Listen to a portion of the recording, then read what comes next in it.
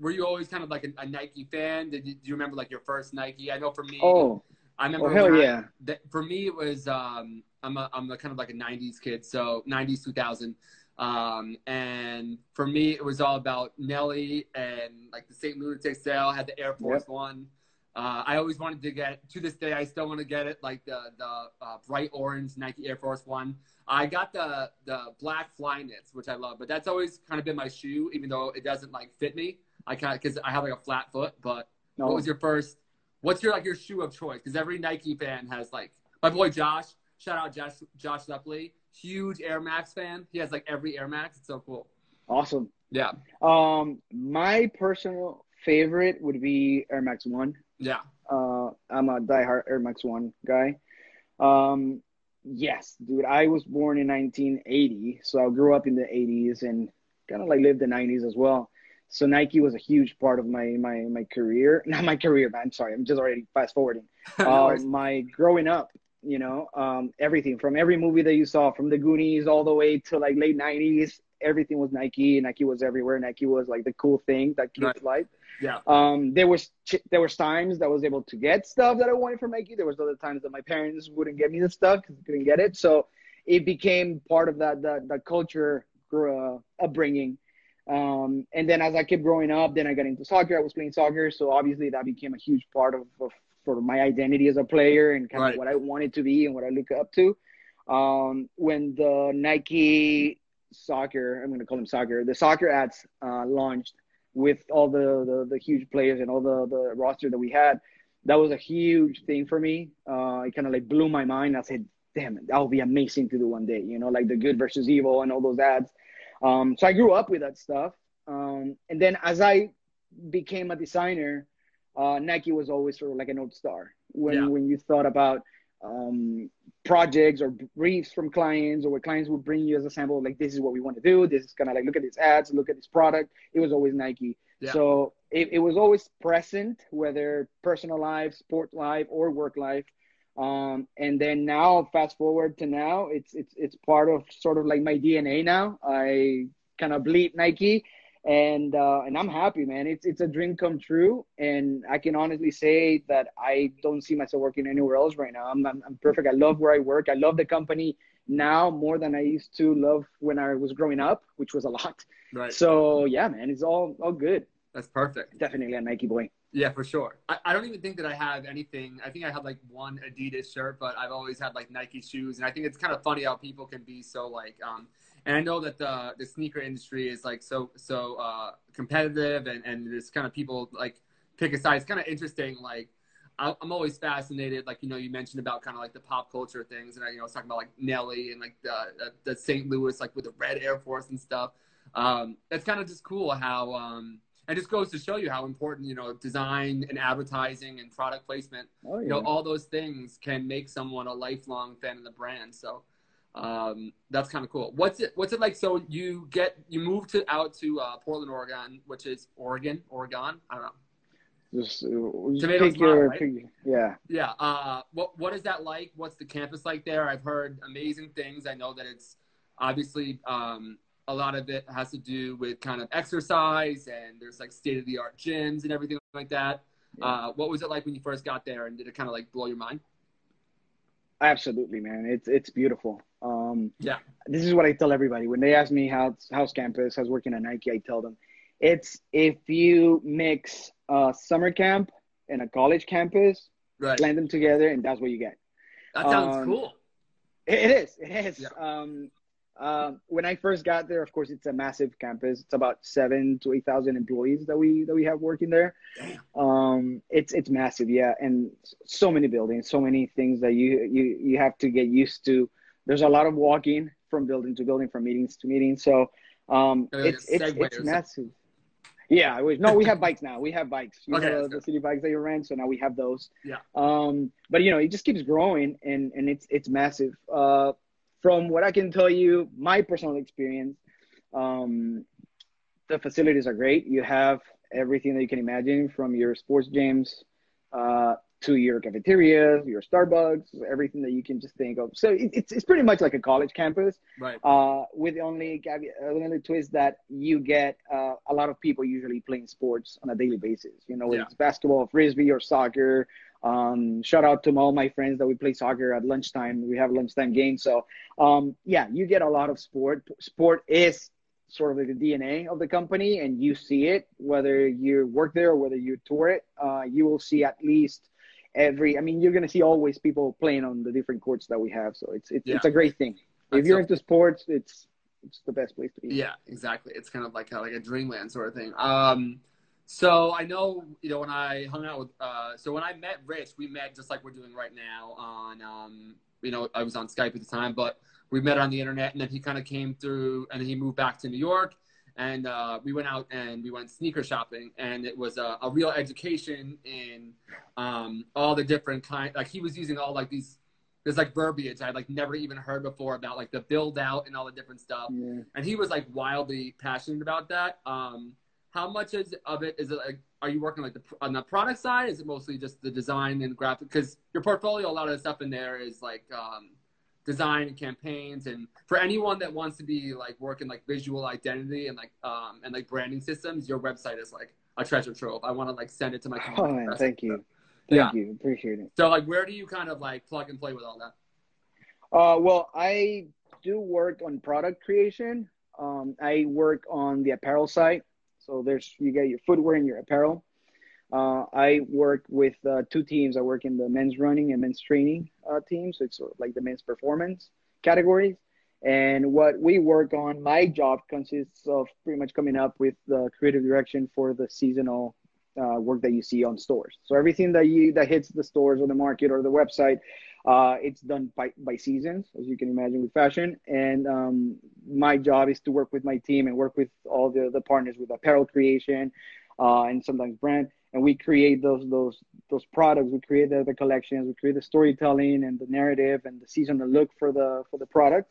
Mm-hmm. And then what you see later on is the brand team and the advertising team from Nike taking those products or taking what we build and just maximizing it and kind of like sharing it with the world. So it's a combination of a lot of people working. It's a huge team. By the way, shout out to whoever's listening, the best team in the world. And then we just work together, and it's sort of like a nonstop machine. You know what I mean? Like we build a product, passes it on, brand takes it, puts it out, and then we keep going and going. So yeah, that's how we work.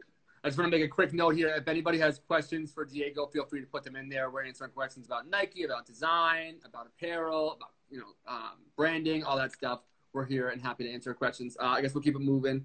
I didn't see any coming yet, but they usually come in about halfway through. But if you guys have questions, let us know. I'm just double checking here. Okay, so one of the things that I love about Nike, when I'm big on like Pinterest and stuff like that, and I feel like when people hear like Pinterest, immediately like, oh, I don't know, like that's kind of like a bad. But I love like studying like the visual history, seeing all the different campaigns and stuff like that. And for someone that's like not a Nike employee, you can kind of see the breadth of work of Nike. And I think that it's kind of all the brands that are out there.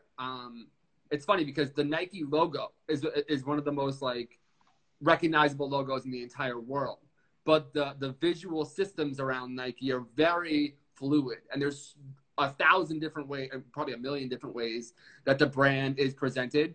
How do you guys go about picking what's the right look for things? And it's constantly changing and evolving. And how many of those epic posters that I see on Pinterest are real, and then how many of those are just like design students who just like rip off the Nike logo and just put it on Pinterest? I'll answer it two ways. First of all, sorry, that was like 3 questions, but I know. Damn it. No. I'll tell you from an evolving point of view and how we continue to like come up with different ideas and different views. It's a massive team. Every category that you can imagine works on sort of like its own. So everybody's in charge of building and building for what the consumer, the audience, and what the product needs.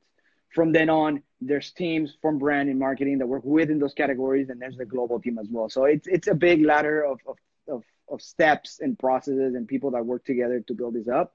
Mm-hmm. The beautiful thing about it, like you said, is that we never feel stale. Hmm. It's always new, it's always evolving, it's always sort of like going with the trends. I don't like to use that Right. word, but it's always evolving. We constantly think, and part of our biggest challenge, I would say, as creatives, is to always think of the future. It's not what's happening right now. It's more of what's coming up in the next 1, 2, 3 years, Right. and kind of Yeah, like Rich predict. had said about that, about like Nike is very like North Star facing, like, Yeah, like, yeah. yeah. Like when you So see something that was probably like thought of like years ago kind of thing, or at least the prototype of it was like years before.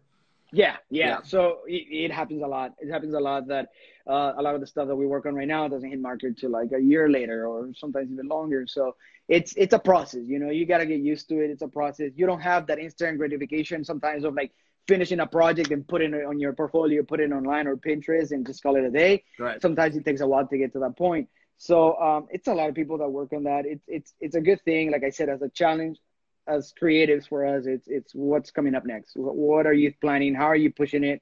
And then to the other part of the question with the stuff on Behance or Pinterest, the stuff that you see, it blows my mind to see all the work that you find on those sites, to see all the level of passion and dedication and the vision and the skills that you see on a lot of those posters that sometimes are just students or sometimes are designers that just love the brand so much that they feel encouraged to build stuff. So a lot of the stuff, sometimes I see it and I don't even know if I'm like, did we create that or is that a portfolio piece? Right. But yeah, I mean, it just goes to show the power of the brand and how it moves people, not just on the sports field, but also creatively, which Yeah. it's huge.